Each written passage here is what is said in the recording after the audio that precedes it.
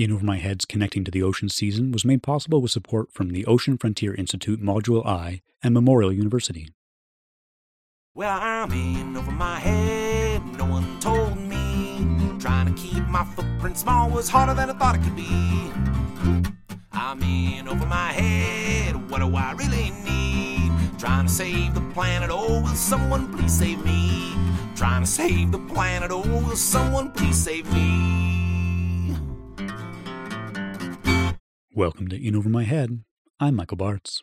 While connecting to the ocean and exploring small-scale fisheries and governance, I wanted to learn more about safety and legal protection and risk prevention.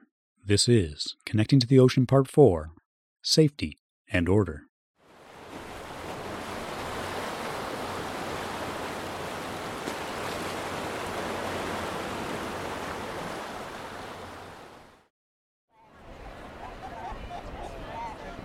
What's your connection to the ocean?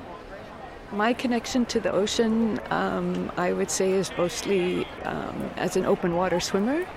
I've done the longest open water swim that I've done is a 16-kilometer swim around the island of Pulau Perhentian Besar, which is the larger of the two Perhentian islands.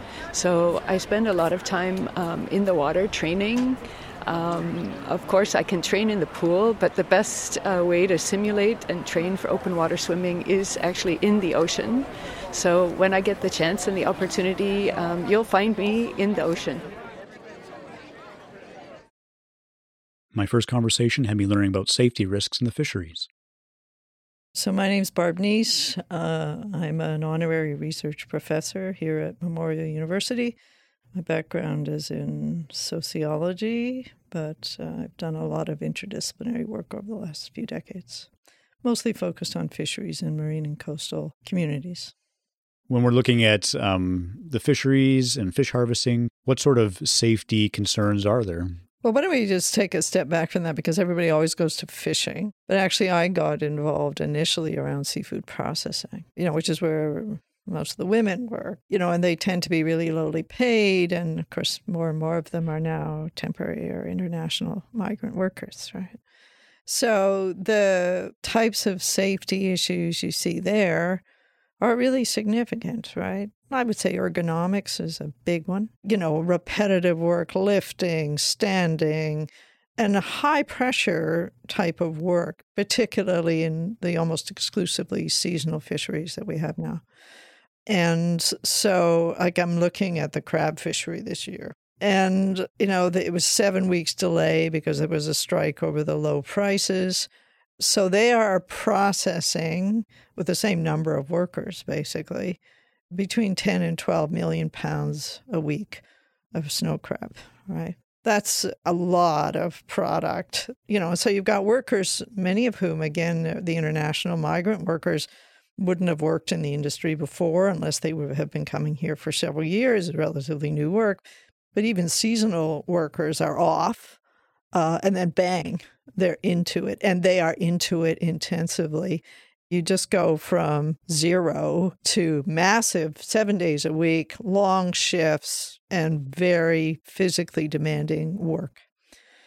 That's sort of where I started, but then I did quite a lot of work on respiratory problems that have to do with crab processing, what they call crab asthma, occupational asthma to snow crab. When they process, clean the crab, it aerosolizes proteins, and then they get breathed in, and you get skin contact and so on, and a certain proportion of the labor force eventually gets sensitized to those proteins. They'll develop skin problems, asthmas for the most part, and they can get progressively worse.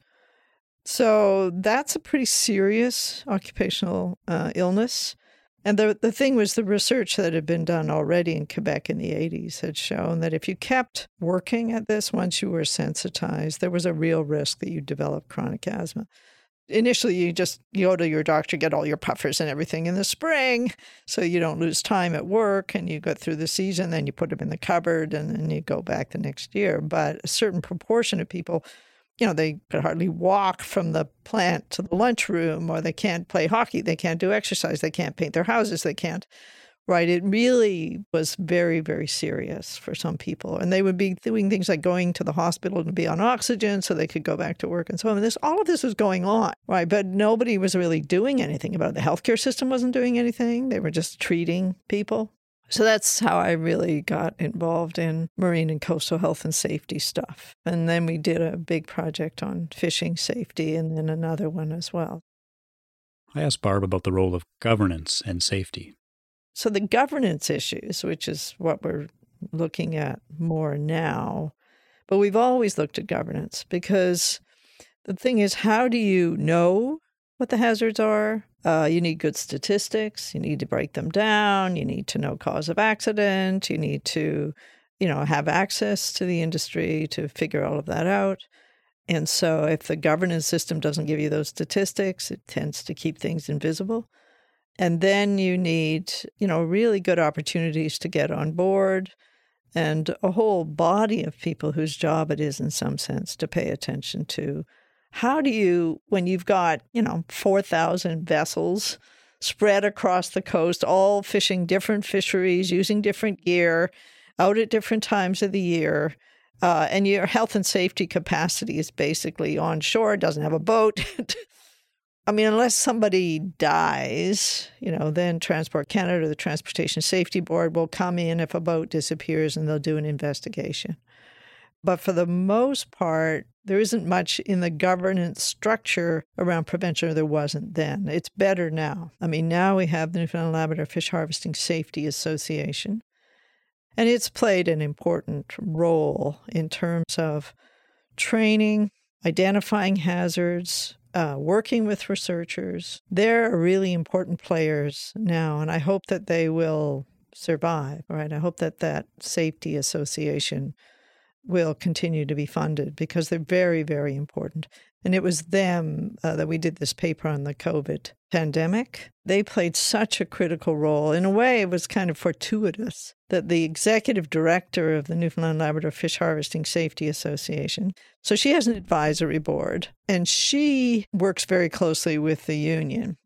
And she was a nurse, so she knew public health. And she knew, as soon as she started to see stuff, what this could be.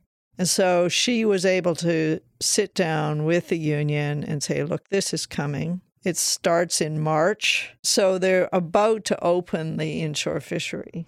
So you can have all these people going fishing on small boats. What are you going to do? How can you have a fishery? I mean, everything shuts down, right? They don't know much about this and how it spread and so on and so forth. The companies just wanted them to go fishing. They wanted the plants up and running. They wanted, because, the season had to start on time. But the union also represents the plant workers, and they were very concerned about plant worker health as well. And they saw it from the beginning as an occupational health threat, which it wasn't seen as an occupational health threat in many parts of Canada, even though it clearly was. So they worked really hard and had access to inshore councils and so on. So they could very easily communicate and discuss with the fish harvesters in particular, but also with the processing workers, different ideas for how you would fish safely in the context of uncertainty and fear. The other thing is fear. These are mobile, it's like truckers, right?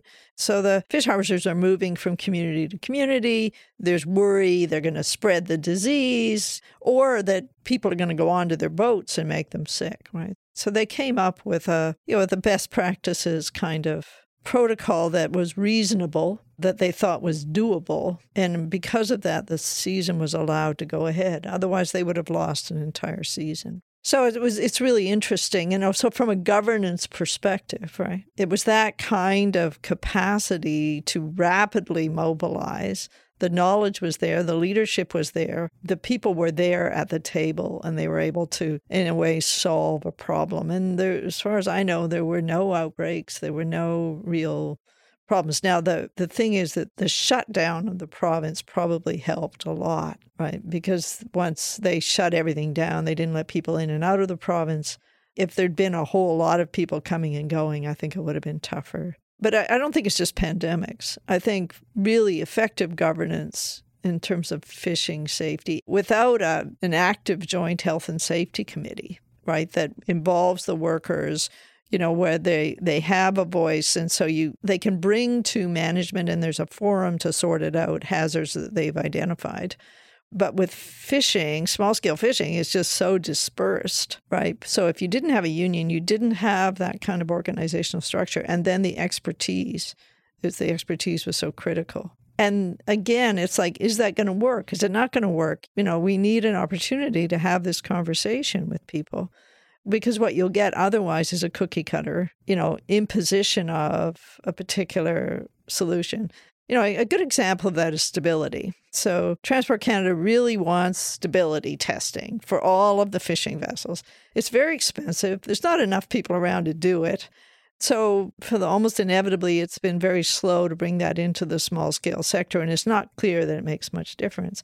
But what the Fish Harvesting Safety Association said, but you might have a boat that's stable at the dock, but the critical thing is that you know your boat, because things you do on the boat can affect stability, right? So you stack it, you put a whole bunch of lobster pots too high, or you do this, or you do that. That changes the stability of your vessel. So simply having stability testing for vessels is not in and of itself going to stop vessels from capsizing. You have to have a knowledgeable skipper and knowledgeable crew, and they need to understand that what they're doing is affecting what they call this dynamic stability of the vessel. So, again, this sort of top-down regulatory approach that you've used for great big boats and you want to use it for little boats isn't adequate. It's just not an effective, in and of itself, it's not an effective solution, and it might just turn people off. The whole fleet, the fishing fleet, particularly the 65-footers, 45 to 65-footers, are not particularly good vessels. And that has to do with fisheries management policies.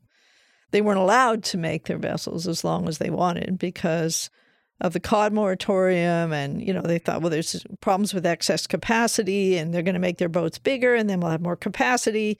So we're going to limit the vessel length. So what do? You have big boats that are wider, deeper, they're boxes. They're less fuel efficient and they're actually less stable. So that's the whole area of how fisheries management can have significant health and safety consequences. We can see it again in the snow crab fishery right now. The companies have imposed trip limits on boats. So you're only allowed to go once a week and you're only allowed to land so much crab. You have so much crab quota and your day comes up and you have a small boat and it's bad weather. So then you lose your place in the queue. Well, that's an incentive to go fishing in bad weather. There's no question. So, how can you fix that problem? All right, that problem needs to be fixed. It seems like you mentioned those kind of cookie cutter solutions or not involving the fish harvesters. And to me, it sounds like there's a lot of demands from the industry itself, right, just to produce and to work. And it seems like the fish harvesters, at least, and maybe the plants, they just are forced to maybe cut corners or be less safe in order to just make a living, right? Yeah. Well, in the case of the plant workers, Marie-Ève Major said, ideally from their point of view, you would be spreading out your catch, right? And this is the advantage of having a small-scale fishery and owner-operated vessels is that they, we don't empty out our rural communities. They don't even necessarily have to land what they harvest. They can ship it directly to market. It's done on factory freezer trawlers. So it's sustained rural communities in all kinds of critical ways. But the downside is that you end up with either no trip limits. So, you get this boom bust. But even with the trip limits, obviously, we're still getting this boom bust, which is physically, for plant workers, very hard to handle. So the question is, there are dilemmas everywhere, but often safety is an afterthought. And I think particularly when you're dealing with something that is progressive, people stand up and notice when a boat sinks. Right, but somebody, an old aging labor force that actually can hardly move their arm, right, or their back, or whatever, is that aging? Is that the job? And the same was true of crab asthma. It was gradual onset. Some people smoked. Oh, is it smoking? Is it aging? And, you don't have healthcare professionals who even know about it, right, who would know how to diagnose it. They just give them puffers. Yeah. And when you're interviewing some of these fish harvesters, was there kind of a sense of like toughness or like they power through it kind of thing? Like, is there kind of that? Well, yeah. I mean, that's the whole thing. The reason why fishing is dangerous is because of machismo, right? This whole male culture, toxic male culture to some degree. I think there's probably an element of that there. If you're asking about injuries, you have to ask carefully because half the time I'll say, oh, no, I haven't had any. Well, I mean, I lost my finger. I broke my arm. But it's like injury is a normalized, in a sense, part of the occupation. Loss of hearing, very normalized. So it's an element. The thing is, I've always thought about it this way. A fish harvester is standing on the deck of a boat in a changing, dynamic ocean environment, doing something this week and maybe something quite different the next week. Are you going to go and tell them, you have to do it this way, or you have to, it's just so complex. My colleague, Nicole Power, said, well, let's go and ask them how they keep themselves safe. Because what you tend to get is a kind of, they're the problem, individualized treatment, and that really negates the knowledge that they have, right? The research I've read says participatory approaches to fishing safety are the best way to go. So the question is, how do you do that? And they may think something is safe, but if you tell them to do it this way, but you don't really know much about fishing, let's face it, right? How many people who do health and safety actually know how to fish, right? Actually understand the dynamic environment people are working in. So it really makes sense to start with an assets-based approach. What do you do to keep yourself safe? The simple question, what do you do with the rope? Because if you get caught in that rope, you are gone, right? So how do you manage rope? And then you could work with them around, well, how could you manage it better or more safely? And that might take a redesign of the deck, and that might take a different shaped boat. And then you start running into fisheries management regulations and so on. You could understand why fishermen might get kind of pissed off about certain kinds of regulations. Was there anything else you wanted to cover, Barb, on safety and the research you're doing that we haven't covered that you think is important to talk about? Health and safety research in general is massively under-supported in Canada. I would say, look, most people spend like 8 hours a day, 10 hours a day of their lives at work. Like, if we're trying to understand health and health determinants, and what's causing chronic and other types of problems, to not pay attention to the role of work is foolish, right? It just makes no sense. And they're high risk. Maritime work is risky work, right? It is. The second thing is, in a community, loss of a fishing boat is massive, right? I mean, that could be an entire family, all the men and women in a working age family, and they would have connections right across that community and so on.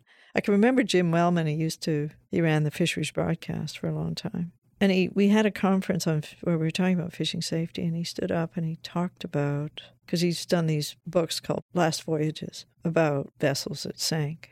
And he just pleaded for somebody to do research on PTSD among fish harvesters, because he just saw it over and over and over again. They'd lost somebody overboard. Again, it's a close family member. They're carrying the sort of grief and guilt and the fear and all of that stuff with them all the time, and there's no resources in these communities for something like that. And it isn't even recognized. There's not much out there on it. Yeah, it seems like it's kind of the same problem we've been discussing, where it's maybe a lack of forethought and you don't have enough people focusing in on that, right? Yeah, but also, again, in an expert-driven model, then you need a whole bunch of experts. In a participatory model, you acknowledge from the beginning that there's a lot of expertise there. The question is, so what's the place for certain kinds of training and expertise and continuity, and, what are the organizational structures that you would need? And, the Coast Guard Auxiliary is all fishing boats, right? They are the people who do a lot of the rescues. If you were trying to do search and rescue without the Coast Guard Auxiliary, it wouldn't make any sense. So start there. Start with that kind of structure. And I think that is what the Saftey Association is trying to do. It just needs more resources, and it needs to be understood as critically important. Next, I would chat about the weather and why it matters to fish harvesters. I'm Joel Finnis. I am a climatologist currently working with Memorial University's Department of Geography. So you're part of the submodule of informing governance responses in a changing ocean called marine safety. And that has to do with weather, right? So maybe tell me a bit about that submodule.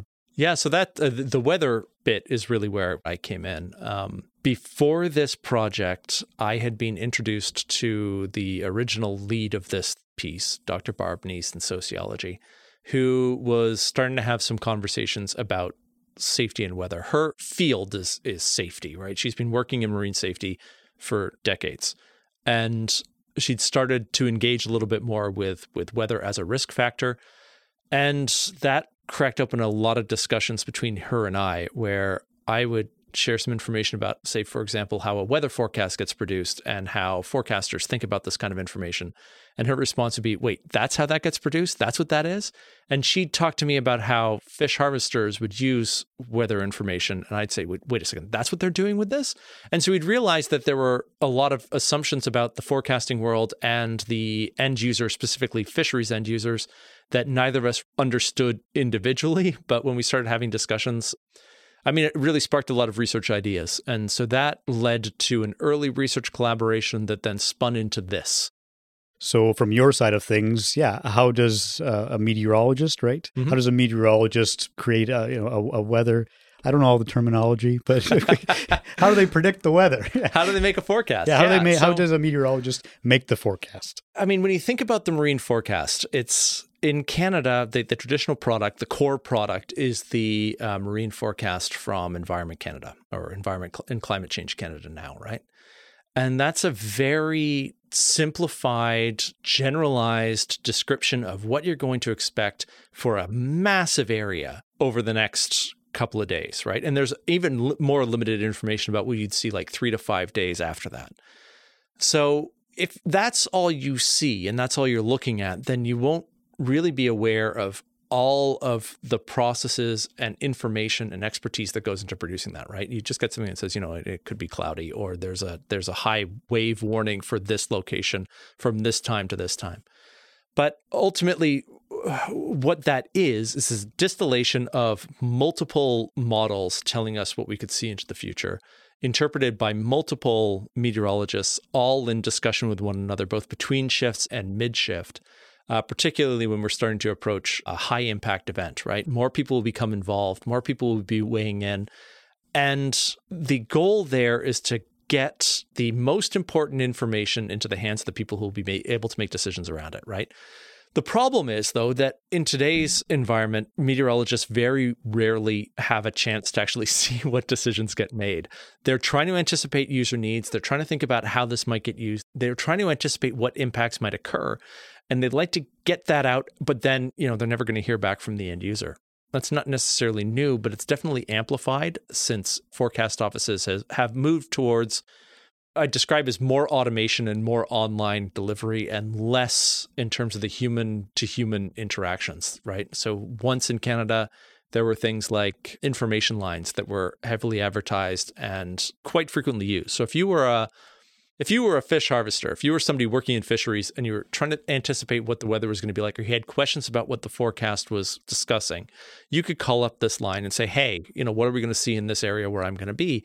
And the forecaster would have a discussion with you, right? That phone line is still in existence, but it briefly went to a pay-for-use model, which of course means that a lot of people said, well, I'm not going to do this anymore. The use dropped off. More people started relying on online delivery tools anyway. So that phone line quietly became non-pay, like free for use again. But of course, people didn't come back to it. And it hasn't been heavily advertised the way that it once had. So yeah, you've got these isolated meteorologists who are thinking about all this information and talking to their colleagues and delivering this stuff and hoping that it helps somebody, but are a little bit frustrated with the fact that they don't know who's using it and for what, right? Mm-hmm. Yeah, that's really interesting. I didn't know about that phone line. And so you said there's a disconnect between the forecasters and the fish harvesters. And so is some of your research that you're working on now trying to connect those two? So we spent a lot of time taking a look at how forecasters think about the marine forecasting process, and then a lot of work as well taking a look at how fisheries made use of those, right? So we got a better understanding of what the decision-making process is within those fisheries. And what was useful about that research is that we really came to understand that a lot of anxieties that marine meteorologists have about how their information might get used or how people might be using what I wouldn't necessarily call them competing products, but other sources of weather information were perhaps a little bit unfounded or unwarranted is maybe a better word, right? So for example, if I talk to meteorologists, they were a few years ago rather concerned about the proliferation of these online weather model visualization tools, things that you can find in places like windy.com or Wavefinder. There's all kinds of these tools that are just meant to help you see weather models. So you can basically pick out a point and say, well, what does the weather model say is going to happen at this location? The caveat that all the meteorologists have is that is one model visualization, and the visualization is probably distorting the resolution of the model. So you get a sense that there's more precise information here, and that it can distinguish between, say, a location and another point that's just 10 kilometers away, and it might give you different answers. That's not what the model's doing. That's just interpolation between two data points, but it gives the idea that you've got more precision than actually exists.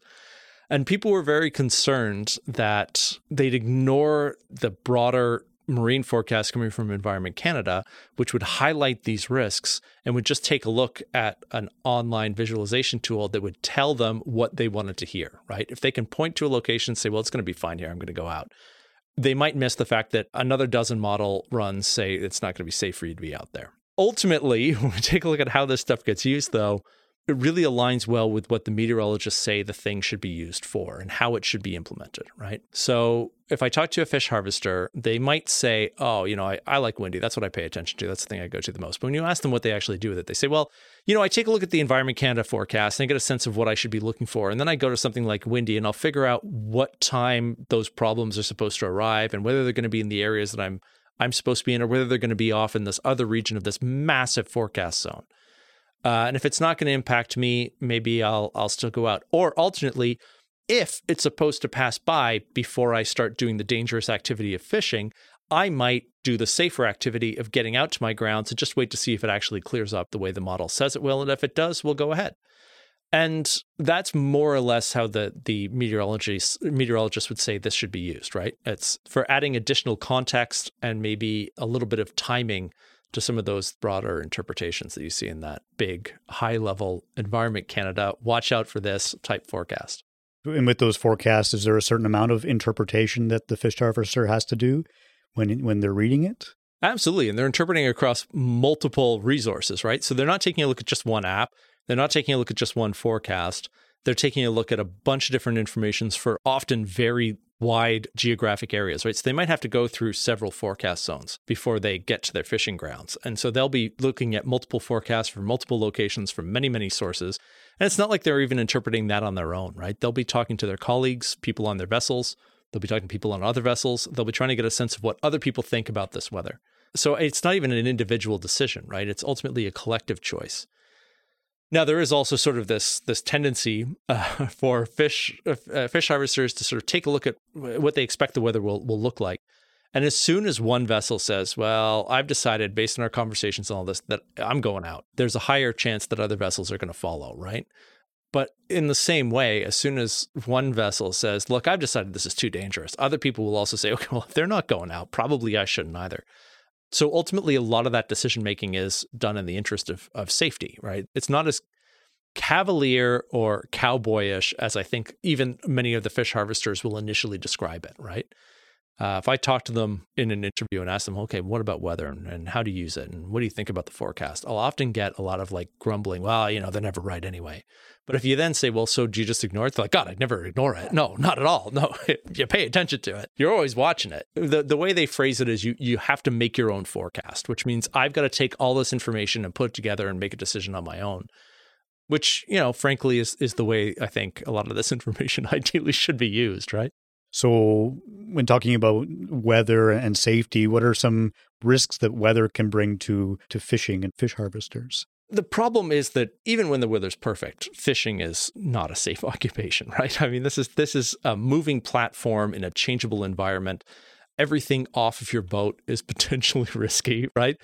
So yeah, the chance of injury, of slips, trips, of falling into the water, they exist anyway. But as soon as you start throwing in some rough seas, as soon as you start throwing in some high winds, colder temperatures, et cetera, then the risks start going up, right? You can face anything from high sea swells that make it impossible to actually get out on deck and do any kind of work, to icing events where you've just got fine spray from the ocean that is super cooled and snap freezing onto the hulls of the ships, making them basically a floating skating rink, right? They also pose risks to the vessels themselves. So, you got to worry about the whole thing capsizing, not just you being knocked around on this thing. If you take a look at most incident reports in fisheries, and there's a lot of them, right? I mean, it's the most dangerous occupation in Canada, if not the world. If you take a look at the incident reports, they'll often cite that weather is a factor. They might not get specific about what the weather was, but in every single case, like weather of some kind is playing a role. I guess, in the context of a changing climate and possibly changing weather, if there are more, like you said, high impact events, would that impact the fishing industry? I mean, certainly more bad weather is going to translate to greater risk in fisheries, right? I think a bigger problem, though, could be, maybe not even a bigger problem, but a different problem that could be just as big or bigger, is the changes in the timings of events, right? So it might not even be that you get more storms, but if, for example, oceans are warmer earlier and later than they were before, then that can shift when we see and where we see some of these major storms passing by, whether that's a heavy winter storm or even something like a post-tropical transition. I shouldn't say post-tropical transition. I should call them a hurricane because, frankly, they're old hurricanes. They're retired hurricanes. They aren't technically hurricanes anymore because they're not getting energy the same way they used to when they come to Canada.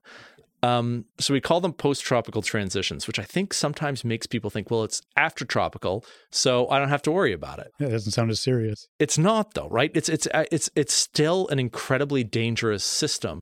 And in many ways, it's more dangerous than it was when it was a low-level hurricane, right? A Category 1 hurricane. When you've got a post-tropical transition that is Category 1 or Category 2 wind speeds, it does a couple of things. That system moves much faster than it did when it was a hurricane, which means you've got less time to get out of the way. And they also tend to get stretched out. So they end up taking up more space and affecting a larger area. So, as we start to see ocean temperatures change, we can see timing and when we expect these storms to occur can start to shift. And the locations that they show up in can start to shift as well. And so you might find that you are used to dealing or fishing at certain times of year when you never have to worry about these things. And now you do, right? So new hazards because of shifts in climate change. But you'll also see that fish species may start to move and may start to proliferate in new locations, which means that you might find yourself following the fish to areas in which you didn't used to fish that have different climates, different hazards, different risks. And I do want to stress that response opportunities are important to think about here too, right? If you're fishing off the coast of Newfoundland, you've got search and rescue opportunities around Newfoundland and also nearby in Nova Scotia, right? So you can respond relatively quickly. As you move into the Labrador Sea, there's much less in the way of search and rescue resources that are existing there. The amount of time it takes for somebody to get to you if an incident occurs can go up. So it's not even that you're necessarily facing a more extreme hazard. It's just that when an incident occurs, your chance of it becoming a severe incident because you can't get help quickly goes way up. We talked a little bit before about the disconnect between some of the forecasters and the end users. I'll stress that the meteorologists don't love this. They'd much rather have more frequent connections with end users. And when those connections occur, fish harvesters themselves are overwhelmingly in favor of them. So when we started having discussions with forecasters and end users here in Newfoundland, we had some very general discussions about how forecasts get used and how they connect with forecasters, and the answer was not really very often. But when we shifted and had comparable discussions with people in Nova Scotia, this one particular forecast opportunity kept showing up, and it was around the lobster fishery. So what happens in the lobster fishery in Atlantic Canada as a whole is that you've got these defined lobster fishing areas that somebody has a license for. And if you have a license for that zone, then you've got a particular season that opens up. When the season starts, all these vessels rush out. They're loaded with traps. In fact, often overloaded. They've got the heaviest weight they're going to carry all season. They've got to get out to their preferred fishing grounds and drop these traps. Because once you dropped a trap, you're basically claiming that particular location for as long as the season lasts or you decide to move your traps. So if you know that there's better catches in particular locations, then you're going to rush out to try to beat the competition to claim some of that territory before it all gets picked up. A few decades ago, opening day meant regardless of what the weather was, you were going out. You were going to take that risk. The weather had to be absolutely atrocious and nobody else would be going out for you to decide, I'm not going to compete with this, which inevitably led to a lot of weather-driven incidents. If the weather was even slightly bad, you'd end up with multiple emergency calls within a few hours of everybody leaving port. The solution was to have port authorities and fisheries representatives collectively decide whether weather was bad enough to warrant a delay. And so they'll have a conference call 24 hours before the posted opening date. They'll have a discussion about what the forecast is, and then they will make a decision about, whether to go ahead. Almost always that decision is made in the interests of safety. In the last few years, they've started those calls by inviting an Environment Canada meteorologist to talk to them about the weather. So they're not just looking at the weather forecast and interpreting for themselves. They have this expert come in who is going to say, well, this is why we put this in the forecast. This is what we think is going to happen. This is what time we expect it's going to occur. And then all of these fisheries representatives and port representatives will start asking questions, right? Well, this model I was looking at said that this was going to be happening. Why are you saying this is going to happen? And the meteorologist would have a chance to respond to all of that. And so the fisheries reps end up learning a lot about how the forecast ends up being built and what else is hidden inside of that forecast they don't necessarily see explicitly. On the meteorologist end, they actually get to sit around for the rest of that call if they'd like to and see how the decision gets made and see what decision gets made. It's an incredibly rare thing for a meteorologist to say, this is the forecast I gave, and now I know how it's being used. And so they value it a lot, the meteorologists do. And if I talk to the fish harvesters, they overwhelmingly support the presence of that meteorologist as well. And in fact, we had a number of them say, well, this should be done in every fishery. And frankly, not every fishery is run the same way. And so maybe there's not the same clear decision point where a meteorologist might be valuable. But just the fact that people are open to inviting them in is exciting for Environment Canada meteorologists who would like to have more of those contacts. Mm-hmm. Nice. No, it sounds really productive. So do you think that there's going to be more of those connections happening in the future? I mean, I hope so. I think that's something meteorologists would like to see. They want more connection. But I think the other thing that they really value there and that I see as value is that these kinds of interactions really showcase what meteorologists do. As with so many other things, Michael, there's this push towards automation, right? We can just have computers that will interpret all this weather data, and they will just spit out a best practices AI automated forecast for every single location that we would want to look at. The value of the human element in here is that after seeing model runs for the same location again and again, they understand some of the inherent biases in those models. They will be able to correct for some of them. And we see this in the case of major events. They will be taking a look at not just the models that are being produced in Canada, but weather models being produced in Europe and the US and basically anywhere where they can get this information. And they will constantly be comparing our native models to those other centers models. In the case of Hurricane Dorian, this was incredibly valuable. They were taking a look at Canada's weather models, and this happens all the time. With that particular storm, other models, I think it was from Europe, were just tracking it a little bit better. So when they compared what the models thought was going to happen to what actually occurred on an hour by hour or 6 hourly basis, they were seeing that these other centers models were just capturing this particular system better. And so they were able to say, well, okay, we're not going to pay attention to Canada's models right now. We're going to shift to the ones that are performing better. And there will be other times when other centers across the world will be saying, well, we're ditching our models. We're going with the Canadian one. It's doing better. And they'll start to emphasize that kind of thing. And it's harder for automated systems to really catch those nuances sometimes and respond accordingly. And so, yes, you actually get to see the value of the forecaster in practice, which again is something that meteorologists love because I think a lot of them are feeling a little undervalued these days. Lastly, I would learn about legal protection and risk prevention. My name is Desai Shan. I'm assistant professor in occupational health and safety, Division of Community Health and Humanities, Faculty of Medicine, Memorial University. So I'm a social legal researcher. My research expertise is mainly focusing on the occupational health and safety legal protection available for people engaged in fishing industry. With safety risks, what sort of safety concerns are there with people who are working in fisheries or aquaculture? Well, this is a wide range of occupational health and safety hazards. But more broadly speaking, we have the prevention and protection branches. So for prevention, we're trying to avoid accidents as much as we can.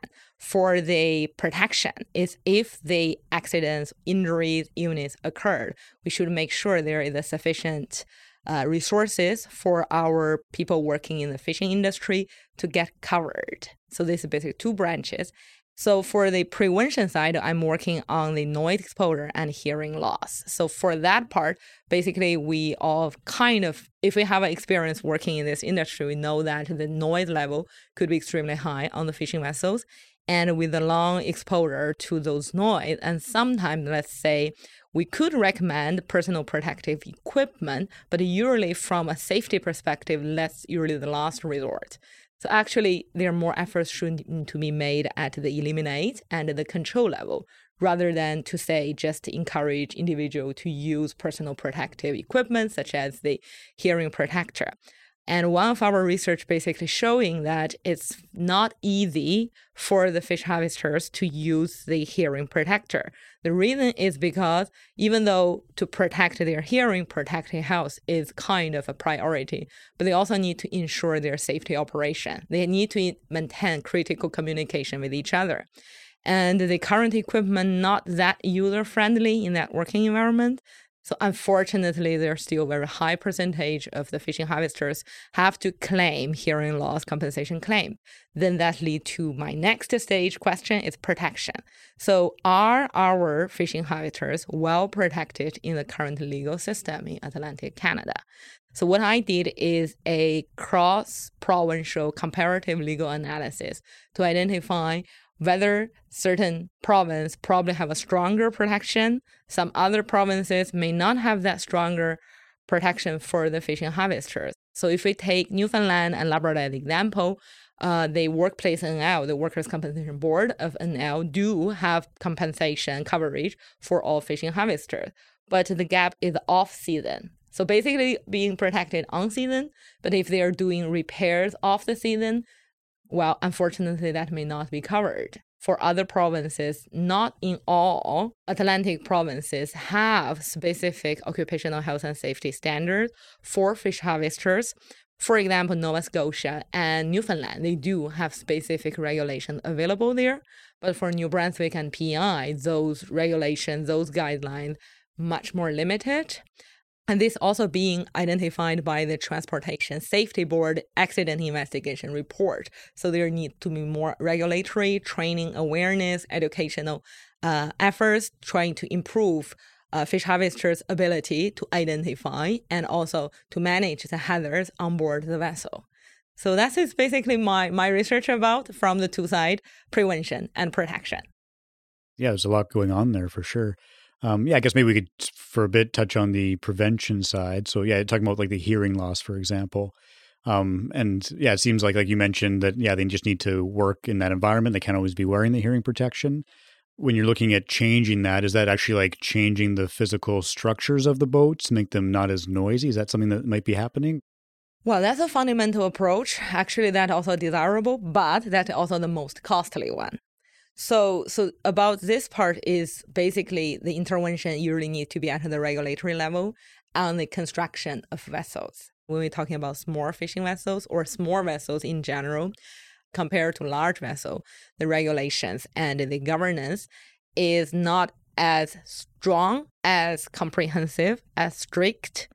It's also considered their operational and the nature of their business.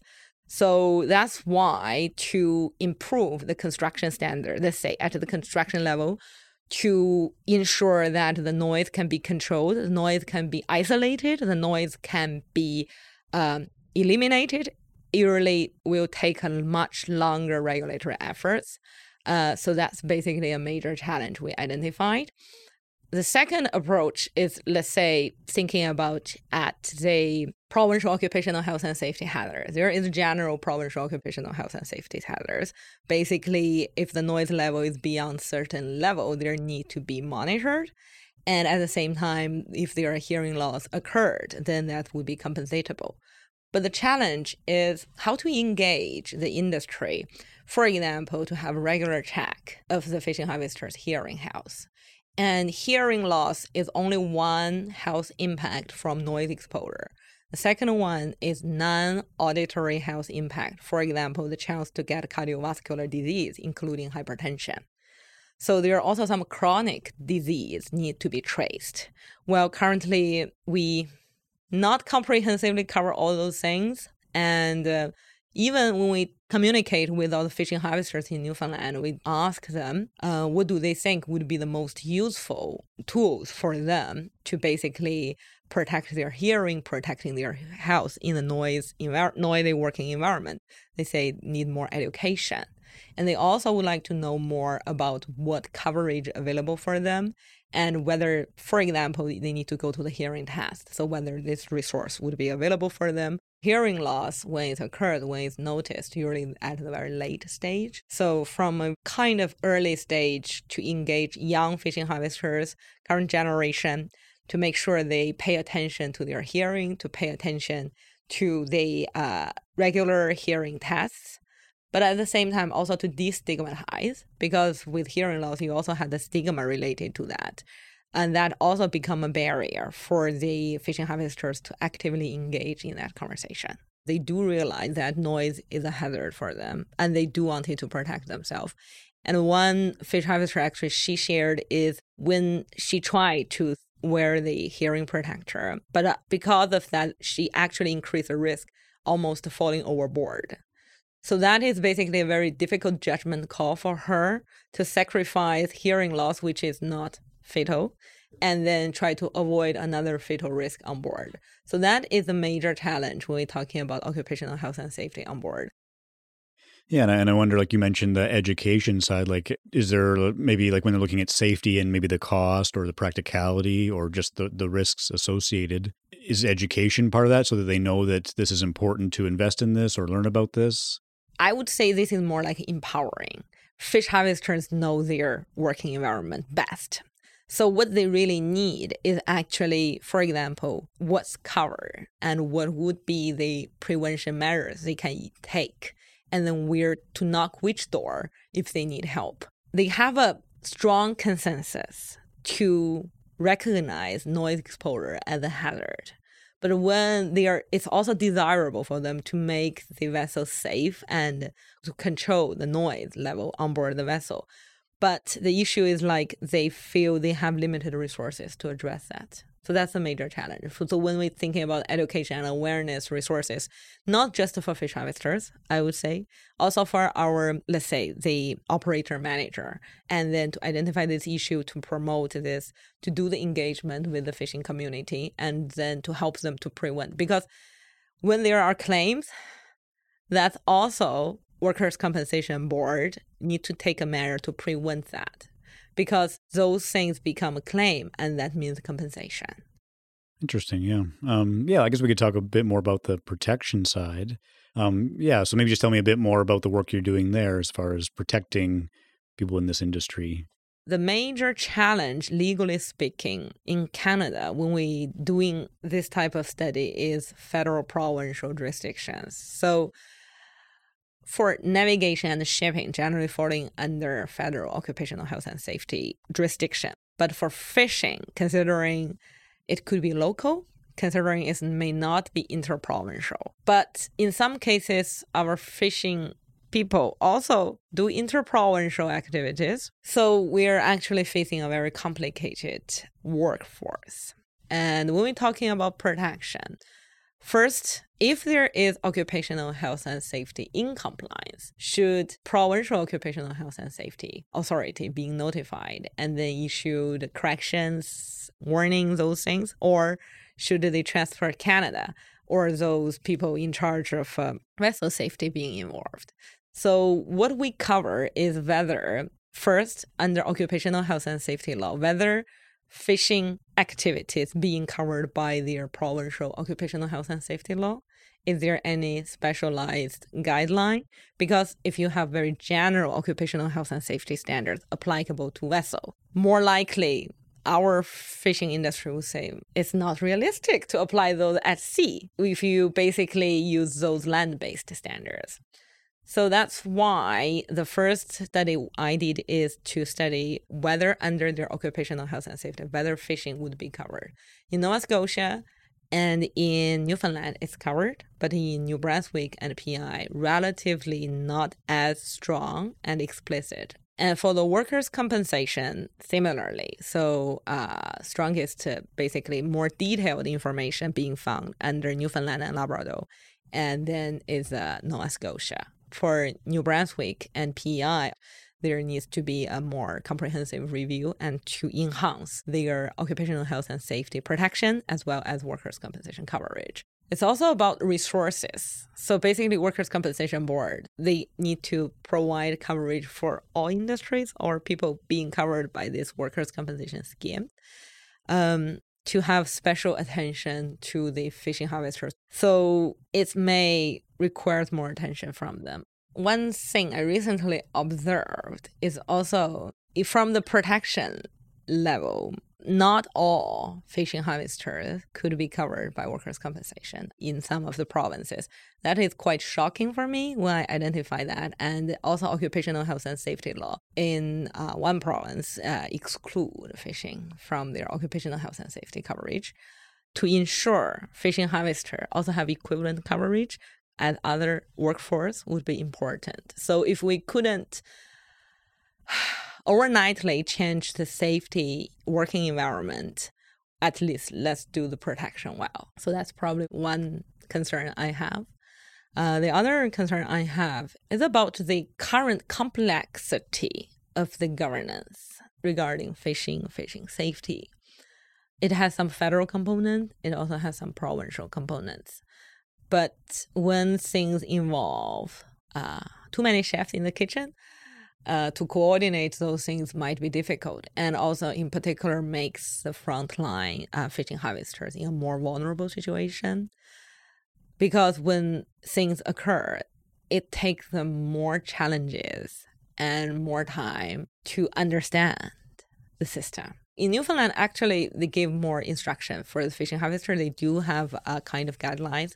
Nova Scotia has some, but New Brunswick and PEI, from their public website information, very limited. So this is probably also one thing I identified. There might be some of the efforts made by the Provincial Workers' Compensation Board, but to communicate to the public, to make sure the people in the need could find the right resources, that would be another concern. And I guess, do you have any insights on why they would not be covered? Why is that happening? Or the bureaucracy, why is there more of that in that industry versus other industries? Do you have any ideas? This is not just Atlantic Canada. I would say, globally speaking, maritime jurisdiction is usually one of the most challenging parts. The reason is one, because of their mobility. For those traditional occupational health and safety standards, let's say developed in those high-risk sector, for example, mining, they're fixed somewhere online. They're not basically, say, today, Corner Brook mine. The next day, the mine moved to St. John's or Buena Vista. But if you're doing fishing, where the fish goes, you goes. So that's why for many other jurisdictions, for other countries, it's also a challenge to provide compensation coverage for the crew. And in Atlantic Canada, I would say if we compare with other countries' protection regarding fishers, at least Newfoundland, Labrador, and Nova Scotia provide such provisions, protection for their fish harvesters, for the people working in the fishing industry. So what are some recommendations you might have to improve the things we've been talking about? First thing I think is a review and also a better communication for the fishing harvester in these 4 provinces so they could get the resources they need. If there is a limitation or gaps in the workers' compensation coverage, that is urgent, needed to be filled. Secondly, even for those with coverage, let's say in Newfoundland, Labrador, they got on season, but what about off season, in particular when they are doing preparation? So could this workplace NL's coverage extend? Thirdly, for drawing upon the hearing loss one. So that is probably a kind of excellent case for how to address occupational health and safety hazard. It's kind of invisible occupational health and safety hazard among fish harvesters. So one hand, it's got covered under the NL workers' compensation scheme, but how to prevent that? So there need to be some resources to ensure there are regular tests, not just hearing tests, regular health check available for our fish harvesters. So that is basically some of the more practical side of recommendation. For the more higher level is a regional coordination. If there could be, let's say, a regional coordinate fishing health and safety governance in Atlantic Canada, and that could better be coordinated with the federal maritime safety, maritime training. So that probably could make this whole system more efficient. Because if you have an integrated portal for the user, it's much easier rather than the user going to too many departments to find the information he or she needs. This work probably can be very challenging when you're dealing with loss or claims or people who are struggling. So, I guess I'm just curious, Sai, what got you interested in doing this work and working with people who work at sea? So my first career, I was trained to be a maritime lawyer in China. When I was started to practice in a port city in China, basically my day-to-day life, one of the job tasks is to deal with personal injuries and fatalities at sea. So people who could be killed at sea. It's basically quite frequent every year. You basically receive those fatal accidents claims. And as a maritime lawyer, our job is to handle those claims from seafarers, from fish harvesters. In one case, actually, it's a marine casualty occurred in South China Sea. About 12 people died in that case. And it became a super difficult process to handle that claim, to settle that claim with all the surviving families. The main challenge for me at that time is there was so limited legal instruments available, no access to workers' compensation for sure, blocked. And then we need to use alternative legal resources to handle that claim. First, it's also very challenging for the ship owner side. It's even more challenging and devastating for the surviving family side. And after that case, I thought maybe I should do some research regarding that. So that's why I decided to become a researcher to do this. My first career actually is about workers' compensation for seafarers. So that is my PhD thesis. And then I came to Canada, focus more on the prevention side, occupational health and safety for seafarers. And then working together with Professor Barbanese and Ratana, and we kind of open further to the fishing occupational health and safety. What's your connection to the ocean? My connection to the ocean is I feel my best when I'm near the ocean because a day by the sea is good for the soul.